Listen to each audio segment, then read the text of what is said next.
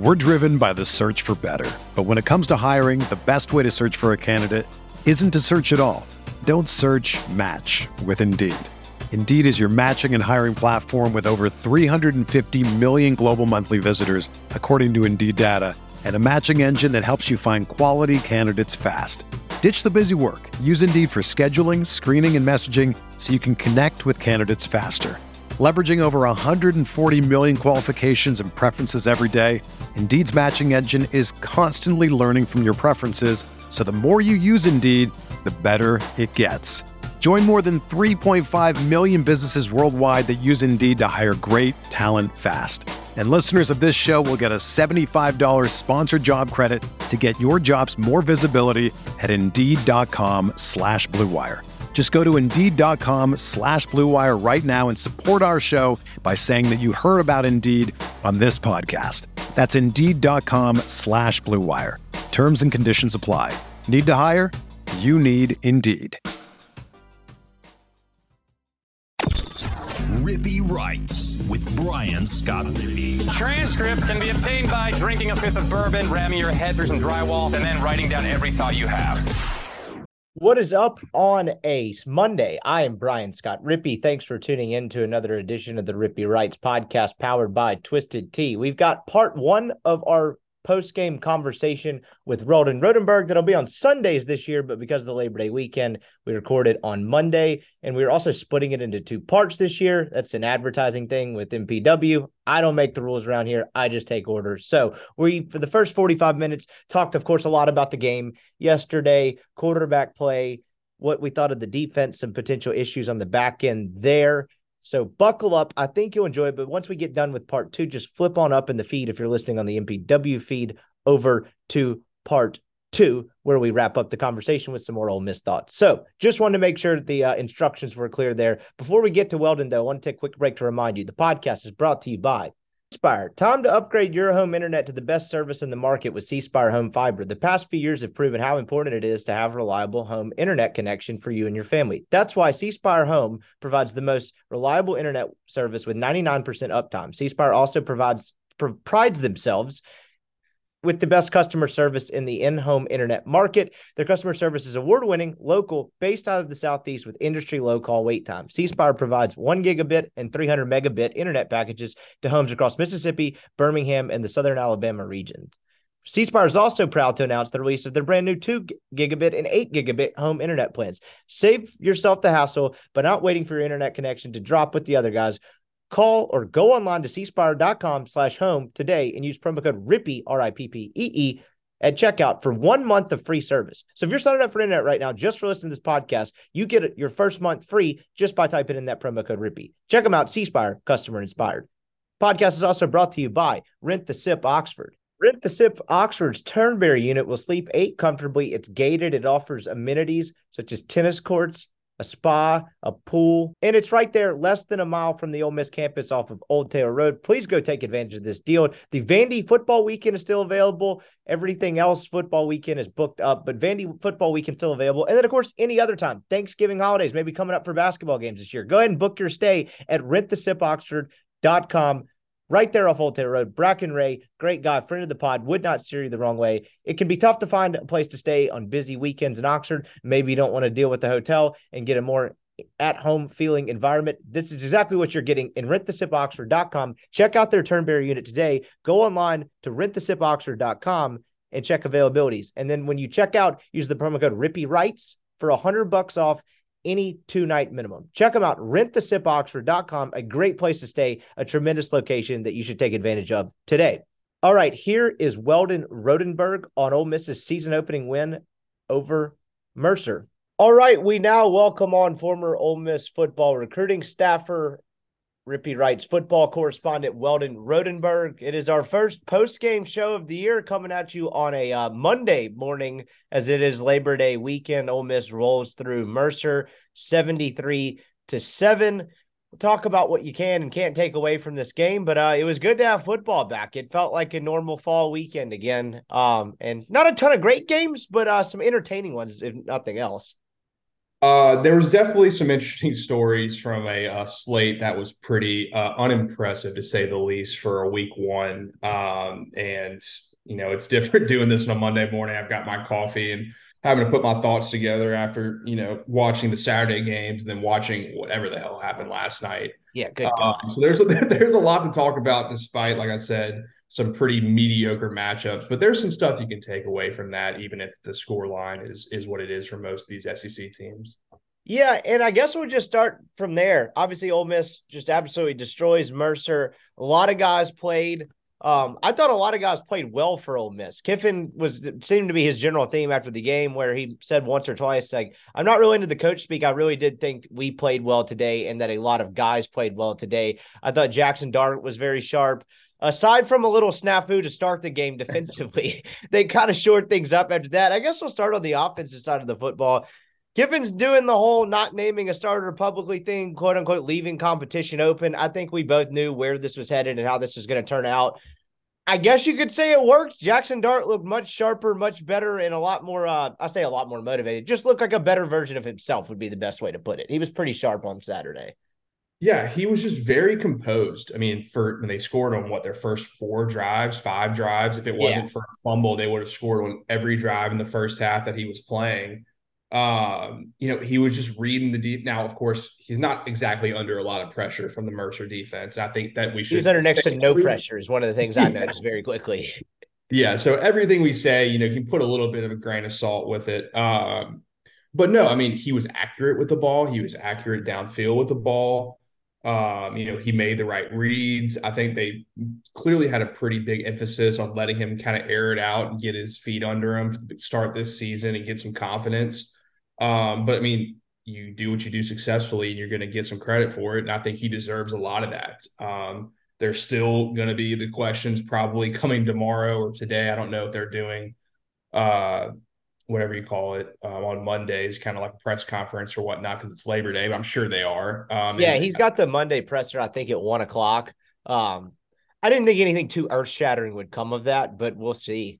Well, I mean, no, I don't think so either, and I'm sure that he will do the same thing that he has 100%. been by not naming a starter, which is, it is what it is at this point. You kind of expect it.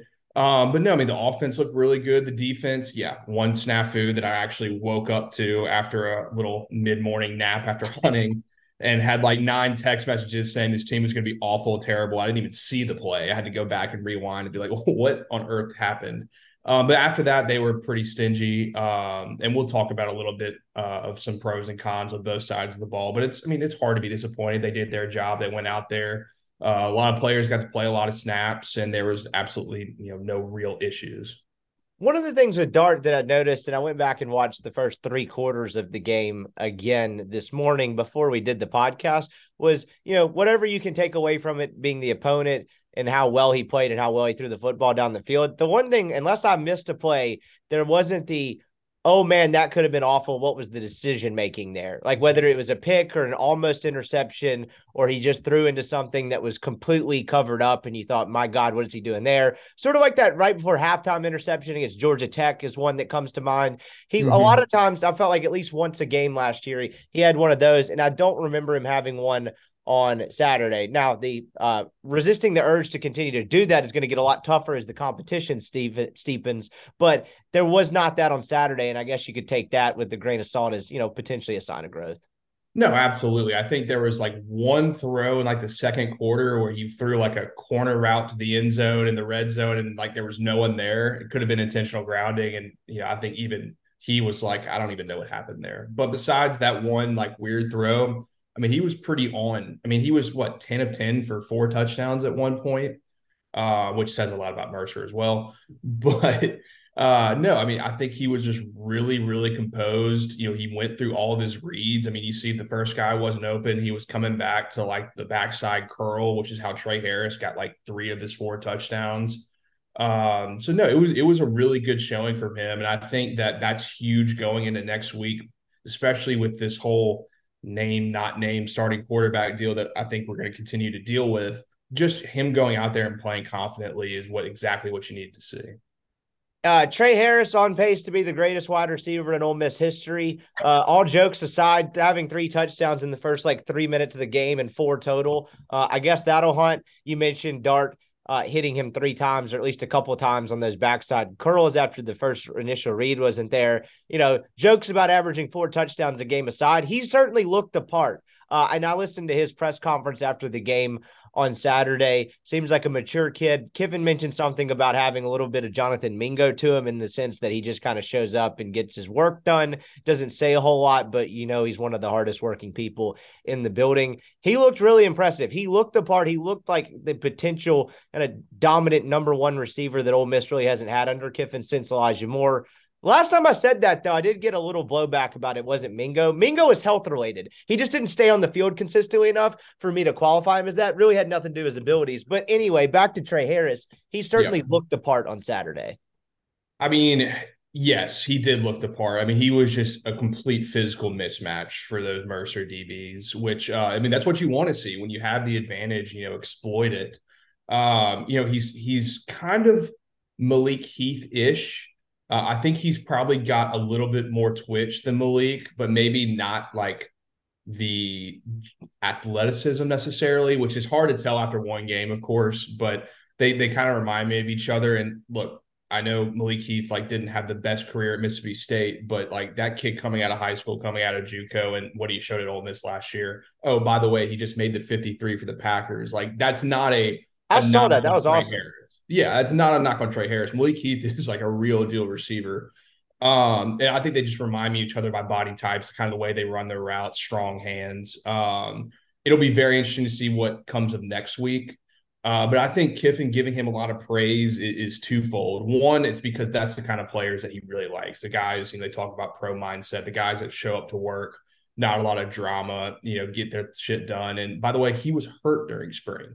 And he has come back from that injury, gotten physically ready to go, and is there. And believe me, he's seen guys who have gotten hurt and not shown up these past 2 years. There's been 2 certain guys, including one who was a big NIL target this year in Franklin, who are not out there playing because they're hurt. So I think, he's just trying to make an example of certain situations, but he's going to praise you when you deserve it, and he's going to be on you when you don't.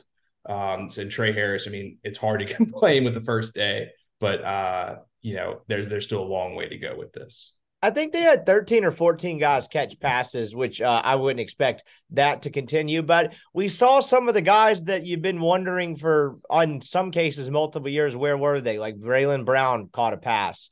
Hudson Wolf got in the mix, but the poor kid caught a pass and then got hurt coming down after he made ridiculous near the sideline. Absolutely heartbreaking. Yeah, it's just gutting to see. I don't know. Did we know what the injury was? I don't remember anyone updating that after the fact, but I did see him go off to the sideline and looked hurt after he made that catch. Yeah, I don't think we heard anything, but you could just see his left arm just kind of dangling, which is usually some sort of rotator cuff collarbone deal. What a catch, too. Goes up on a defender, and then, man, he just came down wrong. That is absolutely heartbreaking. It really is, for a kid that's battled a lot just to get to that point, and just to have it happen that fast on a play like that just really sucks. But point being is, Jalen Knox, the ghosted Jalen Knox, actually caught a couple passes. He was out there on the field for 24 whole snaps. So I guess that we can throw that mystery away. That mystery is solved. He does exist. He is real. He wears number 27. So 2 years into this, we finally cracked the case. JJ Henry was out there. There was just Braylon Brown. A lot of guys that you thought, do they have potential? Can they actually become a regularly contributing SEC wide receiver? You saw a lot of that, and then you saw it obviously mixed in with the Trey Harris, Aiden Williams newcomers of the world. And I'm interested to see what it looks like next week. How many guys can they play? How many are they comfortable playing? They did a lot of 4 and sometimes 5 wide stuff. Maybe that was having to do somewhat with the tight end situation. We'll get to that in a second. But they played a bunch of guys, and I'm very curious to see how many they actually trust when they get into a game that matters next week. It's still a pretty big question mark for me personally, because I know that a lot of guys played a lot of snaps, but this was kind of a non-risk game. And really, for the first half, the main receivers you saw out there were like Dayton Wade, Jordan Watkins, Trey Harris, and then Kyron Heath was kind of split out, and sometimes he was in that nub position on the offensive line. And then you saw Aiden Williams out there. But you really didn't see Braylon Brown until like Spencer Sanders and Walker Howard were in the game. And you didn't see, Jalen Knox and JJ Henry until like the second half. So I think it's still a pretty big question mark. Now, some of the guys showed up and played well when they got in there, which is not nothing. I mean, Caden Lee, the freshman out of Georgia, had a pretty awesome touchdown pass from Spencer Sanders in the third quarter. Looked like a guy who has a chance to play some snaps. But at the end of the day, I mean, they're playing who they trust. And Dayton Wade, who's a walk-on from Western Kentucky last year, is the guy that's out there starting for him first. And played the most snaps any receiver too, by the way. Right. And like, I'm not knocking Dayton Wade. I mean, the guy's done everything you want to from a program standpoint, and he's proved himself. But like, once you get into SEC play and he's going up against Kool-Aid McKinstry, that's probably not what you want out there. But at the end of the day, like if they trust him and that's like all they've got, that's all they've got. So I think they've got some time. I think Aiden Williams showed a lot of flashes of what people have been expecting from him. And then I guess the wild card is, when is Franklin going to be healthy? And I don't know anything about that situation. Me neither. But I'm not overly positive on it. Just from, straight up tone and vibes, I guess. I'm not very confident on him like playing a pretty big factor in this team for like at least the first half of the season. And I could be totally wrong, but I think we kind of know where this one's going. I generally get the same consensus opinion there too, just simply because, again, and I don't really know hardly anything about that particular injury situation, what it is. But normally when things like that happen and there's an injury situation that's a bit vague in nature, and then the target date to where you thought he might get on the field, that comes and goes, that generally turns into something that lingers for a long portion of the season. I've seen similar situations play out that countless times. So we just kind of get the sense that, if they get him back in 2 weeks, then great. That would, to me, would be a bonus. But like, I would think from a fan's perspective and expectations for him, I wouldn't place too much stock in the Franklin department for at least the first half of the season, just because we don't know anything. And that's kind of where I sit. And so with regard to the wide receivers, you're right. There's a difference. I named all those guys who played and the guys we saw, and there was very distinct differences in when we saw them and what we actually saw. And to your point, like we saw Aiden Williams out there when the game, not in doubt, but the first team was playing and they were still rolling and they were still going through their top end dress rehearsal, for the lack of a better phrase. And it was a lot of Williams, Watkins, Wade, and Heath being split out. That seemed to be kind of mostly what they were going with. There was a little bit of Jalen Knox, if I remember, in the first half, but not a ton. And then the other guys kind of came in after. And I guess my question is like, going into next week, how confident are you, the collective you out there, in the fact that it's Williams, Watkins, Harrison, Wade as your 4 wide receivers? Is that enough to be a prolific passing offense? I don't know the answer to it. I thought we saw some good things, particularly from the top 2 guys we hadn't seen before in Williams and Harris on Saturday, but I think you'll know a hell of a lot more after 4 quarters next week. Right, because I mean, not only are you playing like a team that's absolutely much better than Mercer, but you're playing in 2:30 heat in New Orleans, and you're going to be playing a lot more competitive snaps. I mean, a ton more, despite what TV is trying to take away from college football. So you're going to have to rotate no matter what. I mean, it will not be those guys playing 65 snaps. Like, that's just not realistic this early in the season with what's going to happen next Saturday. You're going to have to find some trust in some of these younger guys or some of these older guys that are trying to work their way in the rotation.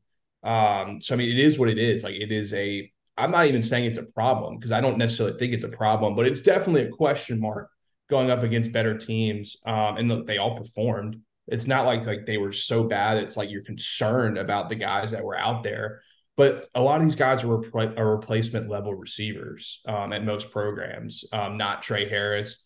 I wouldn't even put Jordan Watkins in that position. But Dayton Wade, Jalen Knox, at this point, Braylon Brown, like those guys have not, done anything to make you think they're more than what they've shown you. And my rule of thumb is, when people tell you who they are, and I don't even mean that in like a off the field issue or whatever. I'm talking about like just as a football player. As a football player, you should believe them. Especially at the receiver position, where if you're good enough, you're going to be playing as a freshman. And when you're not playing as a freshman, there's a reason, whether it's you're just not athletic enough, you can't catch the ball well enough, or you don't know the plays well enough. There's always one. I'm not panicking on the situation yet, because I think the guys they've been playing like are fully capable.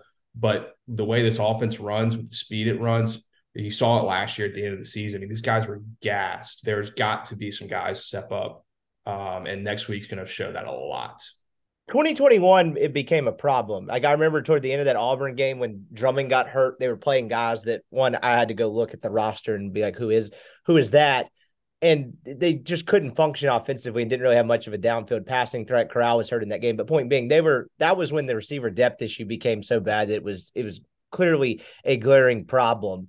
I don't know if, like you said, that'll be the case this year. I'm just, again, it's still a question mark for me more so than an issue. And the flip side of it, if you want to transition to the tight end piece of it, is like the best version of this team with a healthy Caden Prescorn, who is not dressed out for this game. He appeared to be in a boot on the sideline. We had reported on Wednesday that he was going to have surgery to clean up something minor in his foot. He's going to miss 3 games and aim to be back by the Alabama game. That was disputed elsewhere. And then what do you know? He's in a boot. I don't know if there's still – can you decipher surgery? It's like decide on surgery after the fact. Who knows? Anyway, I'm just a guy who got a lucky tip. But anyway, not going to go there any further. Point being, he was not out there. Michael Trigg was not dressed out for the first half. I think that was an in-house. I say in-house. I don't know how it'd be an external suspension. A suspension that was not disclosed because Kiffin doesn't really do that, whatever his prerogative. Then he comes back out in the second half and plays, and he scored a touchdown late in that game, did he not? I can't remember if he scored or caught a pass. He caught like 4 or 5 balls. I don't know if he scored, though. He but played a decent bit in the second half. And I don't know what necessarily to make of that. You know, we kind of heard similar rumblings last year. He did not score a touchdown. He caught 3 passes. But anyway, Point being, he's out there. Kyron Heath was forced into the tight end role because I didn't even thought about Hudson Wolf. But when they announced Kyron Heath as the starter, assuming that Trigg wasn't dressed out, my first thought was like, well, who else would it be? Like, who else just literally on the roster? And then I remembered it was Hudson Wolf. But things were pretty bare there. But Hudson Wolf looked, for the short time we saw him, man, that was a hell of a play he made before he unfortunately got hurt. Again, who knows what the injury is. But if you can get Prescorn back and you can get something out of Michael Trigg and just say for whatever's sake Hudson Wolf does play again this season, that's pretty gnarly tight end room that they can use in a lot of different ways and kind of supplement maybe some question marks they have at receiver. No, I mean, we've talked all offseason about, the strength of this tight end room, how it's been remade compared to the last 2 years under Kiffin, and that they really needed playmakers, not only in the passing game, but to be able to be an extra blocker. And that position went from stacked to one, completely depleted instantly in a half of football. It's a big issue. Now I will say that Kyron Heath played admirably. I thought he played really well too. I thought he played really well. He looks a little bit bigger. He definitely doesn't look like Prescorn does. He honestly doesn't look like Hudson Wolf does, but those are two like pretty outlandishly large human beings. But he was more than serviceable, and I thought he ran great routes. He caught the ball with confidence. Blocking was fine. Again, it's Mercer. It's not the guys we even play next week or the week after that. So, but it is what it is. You can only do what you can do against the competition that's in front of you. But he's going to have to be playing a lot of snaps now because as I do in everything, when football player tells you who they are, you listen to them. And Trigg, as of so far through his entire college career, is unreliable. So as of right now, you have one tight end on your roster. And I'm sure there's a walk-on somewhere. I don't know, but they ain't playing him. I can promise you that. This guy's going to be playing 60, 70 snaps against Tulane next week if Trigg is unavailable. So he's going to have to prove a lot. It was a good first showcase of him playing real snaps, but it's definitely going to have to get fixed by Alabama. Yeah, because the Wolf injury, it happened in a very weird part of the game. He ended up playing the next play, then he goes off to the sideline, he gets hurt, and I don't think there was a ton of discussion around it. But given the Prescorn injury and Trigg's unreliability, that was a pretty big injury because, to your point, going into next week, if Hudson Wolf isn't available, you literally just have one guy in Trigg, and whatever that's going to end up looking like. That's you're eating into your depth pretty quickly until Prescorn can get back, and then all of a sudden I think you feel a ton better about the tight end room. But there's some intriguing options there. A lot of guys on the offensive line played. So if I have it correctly, I think the first starting unit on the offensive line was Kern, Warren. We're driven by the search for better. But when it comes to hiring, the best way to search for a candidate isn't to search at all. Don't search, match with Indeed. Indeed is your matching and hiring platform with over 350 million global monthly visitors, according to Indeed data, and a matching engine that helps you find quality candidates fast. Ditch the busy work. Use Indeed for scheduling, screening, and messaging so you can connect with candidates faster. Leveraging over 140 million qualifications and preferences every day, Indeed's matching engine is constantly learning from your preferences, so the more you use Indeed, the better it gets. Join more than 3.5 million businesses worldwide that use Indeed to hire great talent fast. And listeners of this show will get a $75 sponsored job credit to get your jobs more visibility at Indeed.com/Blue Wire. Just go to Indeed.com/Blue Wire right now and support our show by saying that you heard about Indeed on this podcast. That's Indeed.com/Blue Wire. Terms and conditions apply. Need to hire? You need Indeed. Whether you're a world-class athlete or a podcaster like me, we all understand the importance of mental and physical well-being and proper recovery for top-notch performance. That's why I'm excited that Unified Healing is sponsoring this podcast. Unified Healing is a new and super innovative global network of wellness centers powered by Energy Enhancement System, or EE System. If you haven't heard of the EE System, you'll want to listen up. This technology promotes wellness, deep relaxation, purification, and rejuvenation. At hundreds of locations across the globe, access to a center is easy and affordable. Interested in experiencing the EE System technology for yourself? Go to unifiedhealing.com/Blue Wire to learn more and find a center near you. That's UNIFYDhealing.com/Blue Wire. No material or testimonials on the Unified Healing website are intended to be viewed as medical advice or a substitute for professional medical advice, diagnosis, or treatment. Always seek the advice of your physician or other qualified healthcare provider with any questions you may have regarding a medical condition or treatment and before undertaking a new healthcare regimen, including EE System. James, and then on the other side, I can't remember if it was, I think it was, I thought it was Kern, McGee, Warren. Kern, McGee, Warren, James Pettis was actually the starters, I believe. That's exactly what it was. I had that messed up. Played a lot of offensive linemen in this game. There was some Reese McIntyre in there as well, either at guard or center. I couldn't tell for parts of that game. But they played a lot of different guys early on in the game. And I guess I'm not overly surprised, but I was just mildly surprised to see the two tackles not be who I just assumed they were in Williams and Pettis running out there for the first series. Yeah, it was definitely pretty interesting. I'm not going to, take too much out of it because, they talked about Kern being able to play multiple different positions. And, in a game like this, especially in a team where, like I said, they play very fast, you're probably not playing your 5 offensive linemen for every single snap of a football game. So they're rotating out to see what they've got and to see where people can mix and match, appropriately. But yeah, Jaden Williams not starting at left tackle was pretty surprising to me. But yeah, I'm not going to take too much out of it. I think it's really a positive that you've got guys that, played pretty damn well last year that are able to rotate in this year and play different spots. But they've been trying to build depth at that position. Last year, they definitely did not have it. This year, they seem pretty confident in at least 7 guys to go out there and play for them and, know what they're doing, know their roles and play well. I thought they were fine this past weekend. I thought pass blocking was a little bit better than last year. Like I said, and I will say against every positive thing I say, it was Mercer. This is very different. I will say that they didn't exactly dominate in the run game. Though I don't think Ole Miss was actually smashing the ball down Mercer's throat for a good reason, because that would be pretty boring and you would get 6 yards of carry. So who cares? So there was a little bit of concern there about being able to move the line of scrimmage, but I thought they all played fine. I think they're all going to play roles moving forward.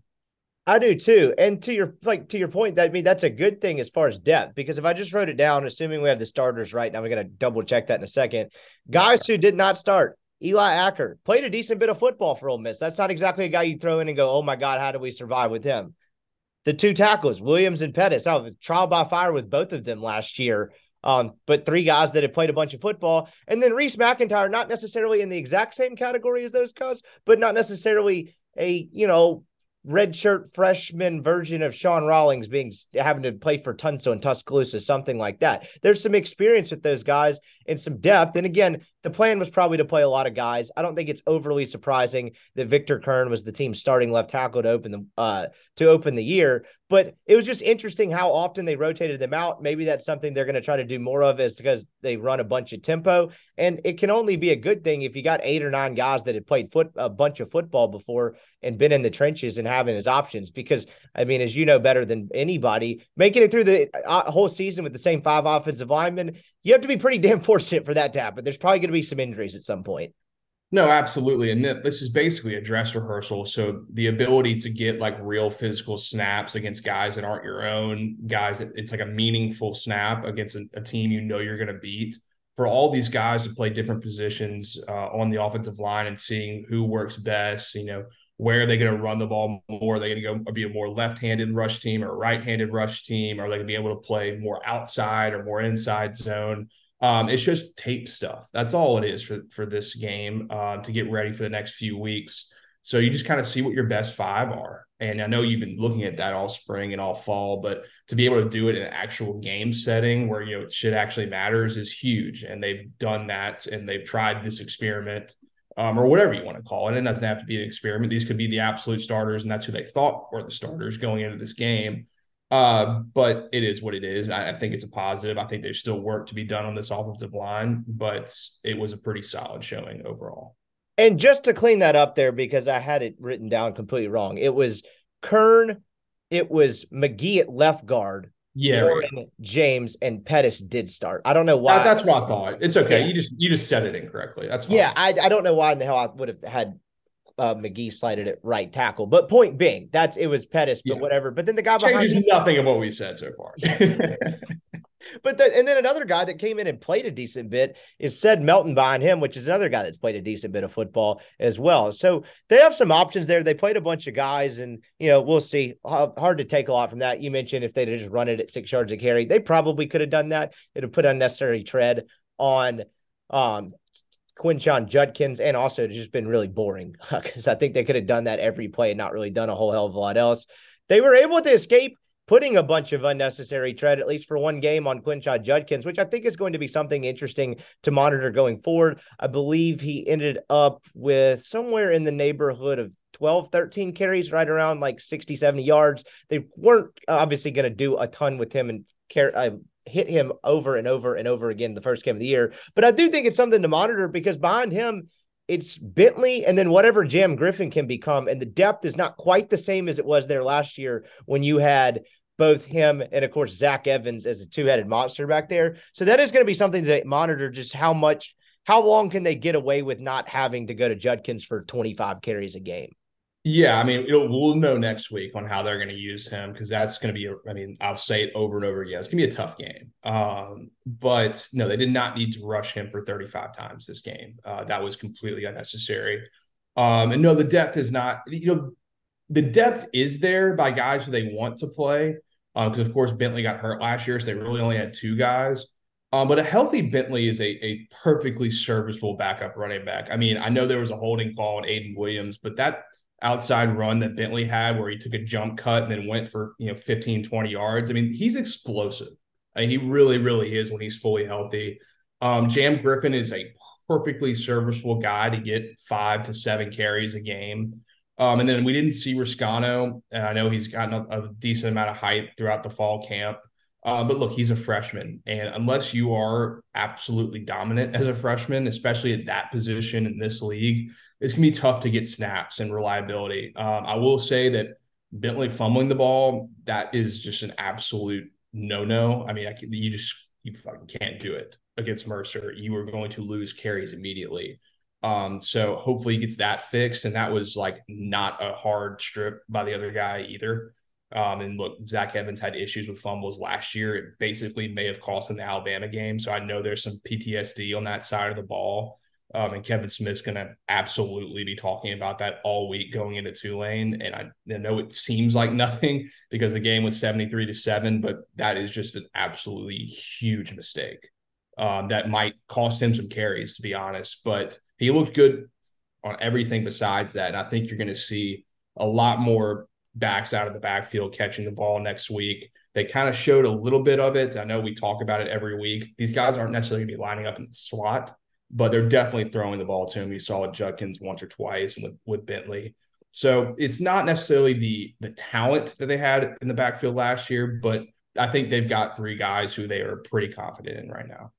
We'll get back to Weldon in just a second, but before we do, I want to take a quick break to remind you that this podcast is brought to you by Twisted Tea. Are you ready to elevate your college football game day experience? Check out Twisted Tea, your go-to game day beverage for college football fans. Twisted Tea is unlike any other beverage you've had before. It's made with real brewed tea and packs a flavorful punch with 5% alcohol and no carbonation, delivering the perfect balance of taste and refreshment that goes down smooth for every game day occasion. No need to settle for the usual. Twisted Tea turns up at any occasion, especially if you're cheering on your favorite team. Whether you're tailgating in the stadium parking lot, watching at a bar, or hosting friends at home, Twisted Tea is there to elevate your game day experience. It perfectly complements your love for college football and your passion for creating unforgettable moments. So let's toast to an unforgettable game day experience. Twisted Tea, the drink that fuels and celebrates your love for college football. Keep it twisted. Podcast is also brought to you by Skybox Sports Picks. Who is Skybox Sports Picks? Well, glad you asked. They're the world's best gambling handicapping website, the inventors of the Skybox Matrix interval, an advanced modeling mechanism that has helped propel Skybox to the top of the sports handicapping industry. Can't wait to see the week 1 college football results from Skybox. Hope you hopped on that and took advantage of it. You can go online today, skyboxsportspicks.com. Check out a picks package in your price range, whether it's college, NFL, still crushing it on Skybox NASCAR. You can try it for a day, a week, a month. Whatever you want to do, I recommend going with the year-long all-access pass.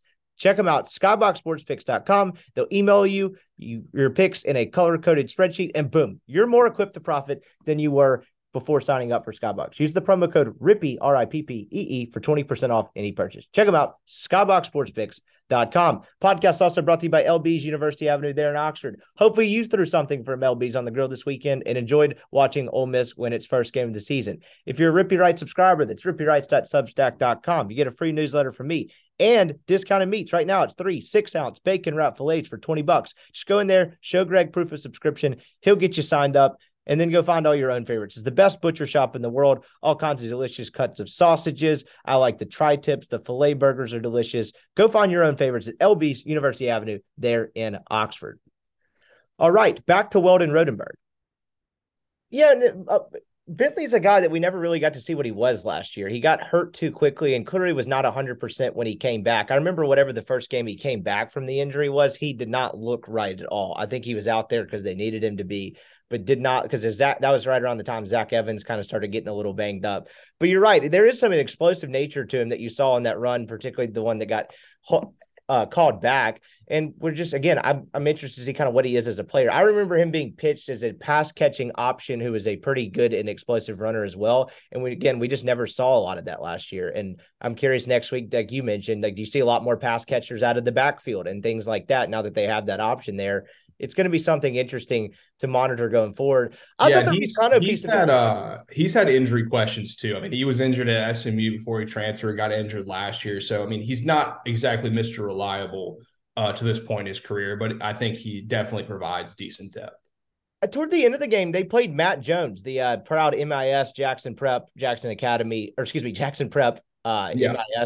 alum who scored at the end to cover against Vanderbilt last year. That game. But I'm curious, like, it was interesting to me that a guy like Matt Jones did get 11 snaps, but you did not see Riscano. I don't know what the deal is. Again, true freshman. I don't know if there's anything to make of it all, but I just figured at the end of the game, like, you may give it the true freshman a look, but that didn't happen. I thought that was interesting. Well, Matt Jones, I remember him from recruiting. He was a guy that was kind of like, down the list, but he had legitimate D1 offers coming out of college. I think he had a Texas State offer from Peeler while he was there. He may have even had like a few like Southeastern and some Northwestern State and some stuff. So he wasn't nothing. He ended up walking on at Ole Miss instead of taking some of those offers. So, I mean, he's a real player. I mean, he is a small running back, but he's pretty thick. And clearly they've been impressed with what he's done there for the past 2 or 3 years as a walk-on. So probably more of a kind of a congratulations to him and kind of a, hey, you've worked your ass off. You get to go in at this point. But yeah, I mean, I guess you're a little shocked not to see Riscano based off of things we've heard, but I think that they're kind of doing a little bit of seniority in that room at this moment. Flipping over defensively, again, it was one snap in, it was fire Pete Golding. I think Kiffin actually even made a joke. He said he went over the headset and said, Pete, we paid a lot of money for you, and that's not going to cut it. And apparently, Golding said something to the effect of, "Don't worry, coach, they won't score again," and that proved to be prophetic. They did not score again and again. It was just one busted play. It was one where they faked like a jet sweep one way. And it looked like, again, I'm a novice from a football schematic sense, but it looked like whoever on that left side was responsible for taking the quarterback, if it was not the jet sweep, either got jammed up or something, because that fellow was not touched the entire way. He went 70-something yards completely untouched to the end zone. And it was not a great start, but you could tell it was just some wild bust that was turned out to, of course, be an anomaly. Almost did not have much trouble the rest of the day. No, it was fine. I listened to the post-game show when Chase was interviewing Jeffrey, and I don't want to regurgitate exactly what Jeffrey said, but it's pretty hard not to, because he was kind of absolutely spot on. There were times in this game, and I'm just going to completely take out the first play of the game because, that was just an anomaly, like you mentioned, where the back end of this defense looked pretty slow. And it was like when you're watching other teams play, like especially like Alabama and Florida State and LSU last night and A&M, those guys looked just incredibly explosive. And Ole Miss did not. That being said, like Jeffrey said, a lot of defense in terms of success is effort and knowing what to do. And it's probably pretty hard to get up for Mercer to do that. But it was not nothing. I mean, they definitely were still kind of had that bend, don't break mentality. I think they were, kind of getting out there, making sure to limit explosive plays. They're playing pretty soft coverage, but it's definitely something to look into for next week, because you're playing a legit quarterback next week. And, are they going to be playing tighter to the line of scrimmage? Are they going to be rushing the passer a little bit differently? Are they going to be blitzing more? What's Perkins' role compared to this week to next week?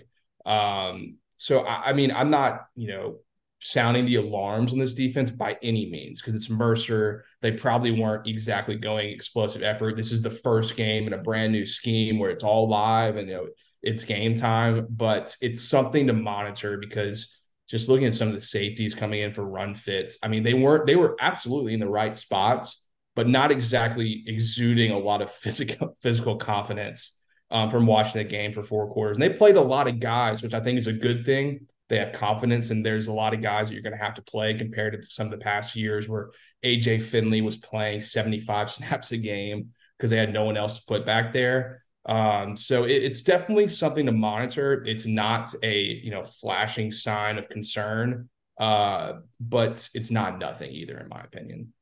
And what did you make of this, how it looked schematic wise? I thought it was interesting. I'm trying to keep up with it in real time without having the kind of football schematic pedigree as someone who worked in a building. But I thought it was just interesting, like a lot of 3 down, but then there would be times where you'd have the backers that they're seemingly the pseudo outside edge defensive end guys. And there'd be times where there was 3 down and only 1, and they would kind of drop the other 2 linebackers in the more traditional linebacker spots. It seemed like they used Cedric Johnson in a lot of different ways. He was dropping back into what appeared to be some zone coverages, at least seemingly had some coverage responsibility. Yep. They moved Perkins around a decent bit. I just thought they did a lot of different things. I don't know what to make of it at all. I'm just curious what you thought of what it actually looked like for the first time schematically.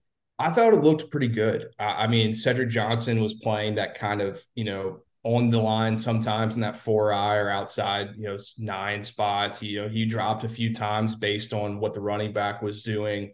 They're kind of playing him in that, typical jack role, the Will Anderson-esque, think Ryan Anderson, or whoever the Anderson brother that played at Ole Miss for a while under McIntyre. They kind of had him and Sam Williams in that kind of role where he's kind of moving all over the place, playing that, 3-4 linebacker spot. I thought, it was pretty vanilla overall. You didn't see a lot of exotics until like 3rd downs, which, maybe that's just the defensive scheme. I'm not going to sit here and, explain everything because that would be silly, and I don't know everything, so it would be a little dumb. But I thought it looked fine. I thought it looked, I thought they were able to rotate guys in. I thought it made a lot more sense rushing 4. I still have a lot of questions about this team, especially at safety and honestly at pass rusher. But it is what it is. It's the first game, and I think they're kind of getting their feet under them to understand everything. I will say, assignment-wise, with, of course, the exception of the first play, pretty spot on. Not a lot of plays where you were like, oh, shit, what happened there? Backer, where's the safety? Where's the corner? So that was good. But like I said, there was a little bit of, man, like sometimes the team speed doesn't look exactly up to snuff. But that might just be because it's Mercer. Well, I think some of that is fair because a guy like Ladarius Tennyson, who was at your nickel spot, moved to linebacker for parts of camp. I don't remember off the top of my head how he was used. I probably should go back and watch. Not many snaps. Yeah, and so like the team speed thing, I thought it was a smart point when Jeffrey made it too, and it seemed to kind of track going back and watching it the second time. On a positive note, one thing that I did notice is they looked bigger to me up front on the defensive line, and it looked like they had a lot more guys they could trust and play. Like, I mean, Xavier Harris at times really popped. He looked like a guy that could be a very, very disruptive interior force. Josh Harris behind him was a big dude. I didn't necessarily know what to make of how he played, but he's big. Yeah, and I think the number 0 just makes him look bigger. I have a weird theory with that one, the single digit, but the single 0 guy, you just look bigger. But I mean, there were times where they were rotating in and out where it'd be Xavier Harris, Ivy, Pegues, the Akilo Stone kid came in and played a lot too. And behind them would be Jamon Gordon, who for better or worse has played a lot of football. Isaac Ukwu and Reginald Hughes got in the mix as well. They played a lot of guys, and I don't think that's something where it was just a Mercer thing. I do think they actually feel like they can and will rotate a lot more guys in and out, which is something they desperately needed last year and didn't have. It appears they have more of that, so at least through one game.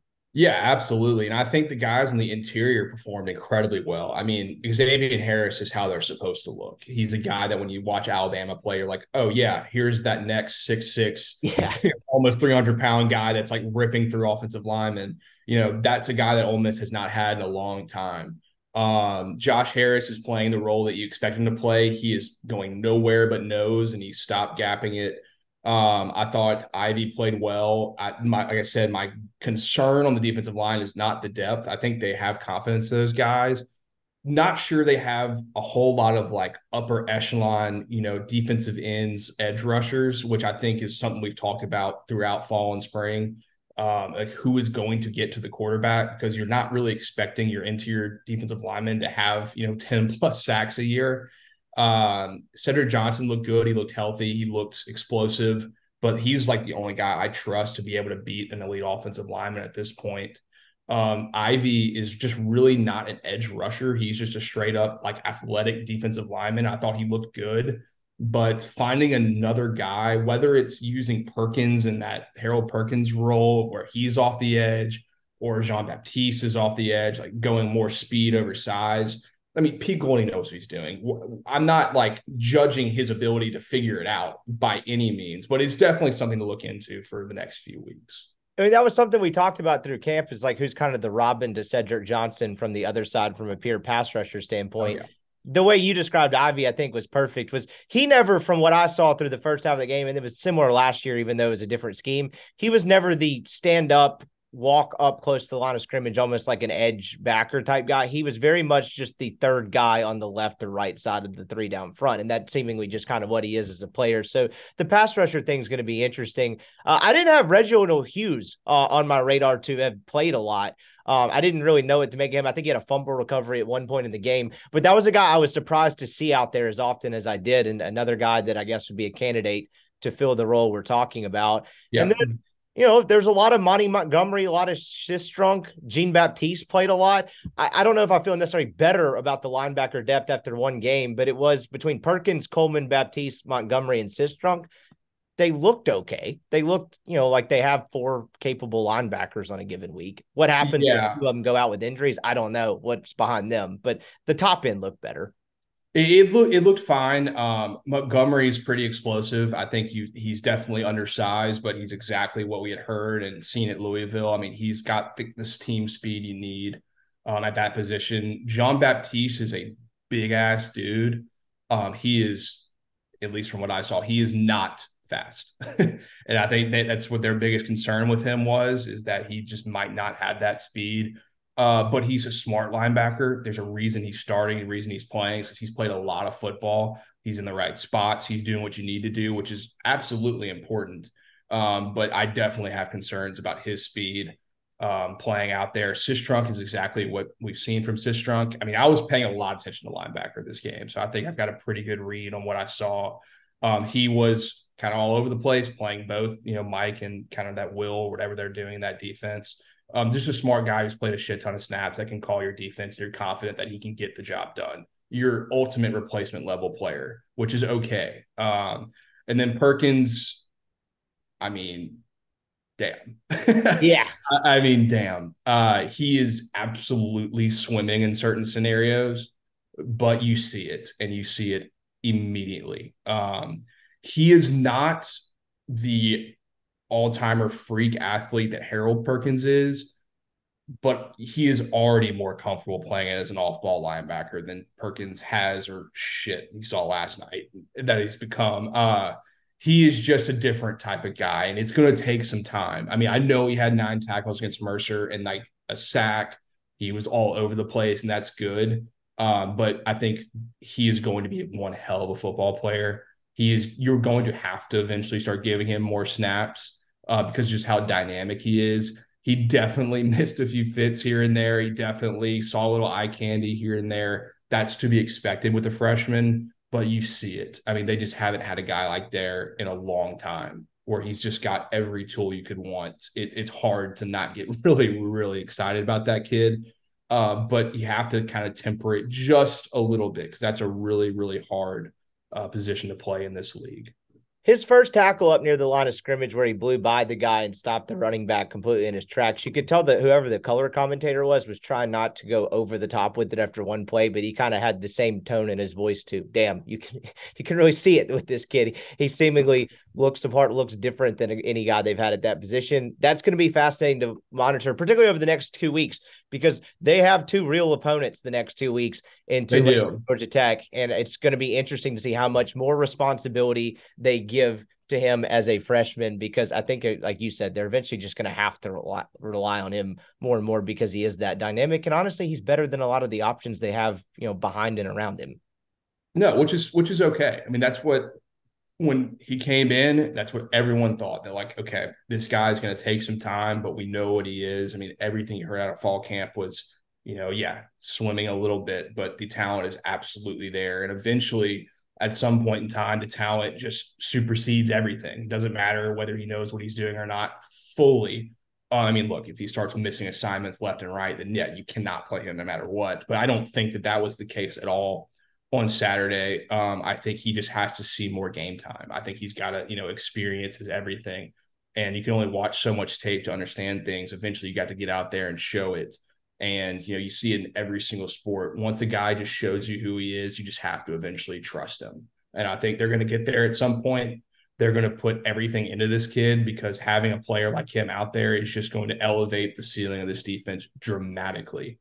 He is going to be a really good football player. All right. If you're listening on the MPW feed, that's going to do it for part 1. Just scroll up for part 2. We have a couple more defensive thoughts, talk about the handling of the quarterback situation, what the Rebels are facing in Tulane, then take a look around the SEC. And of course, at the end, the fastest growing segment on American soil, it is Soccer Corner. So be sure to check that out. Just scroll up in the feed, and there you have it, part 2. We'll see you in just a second.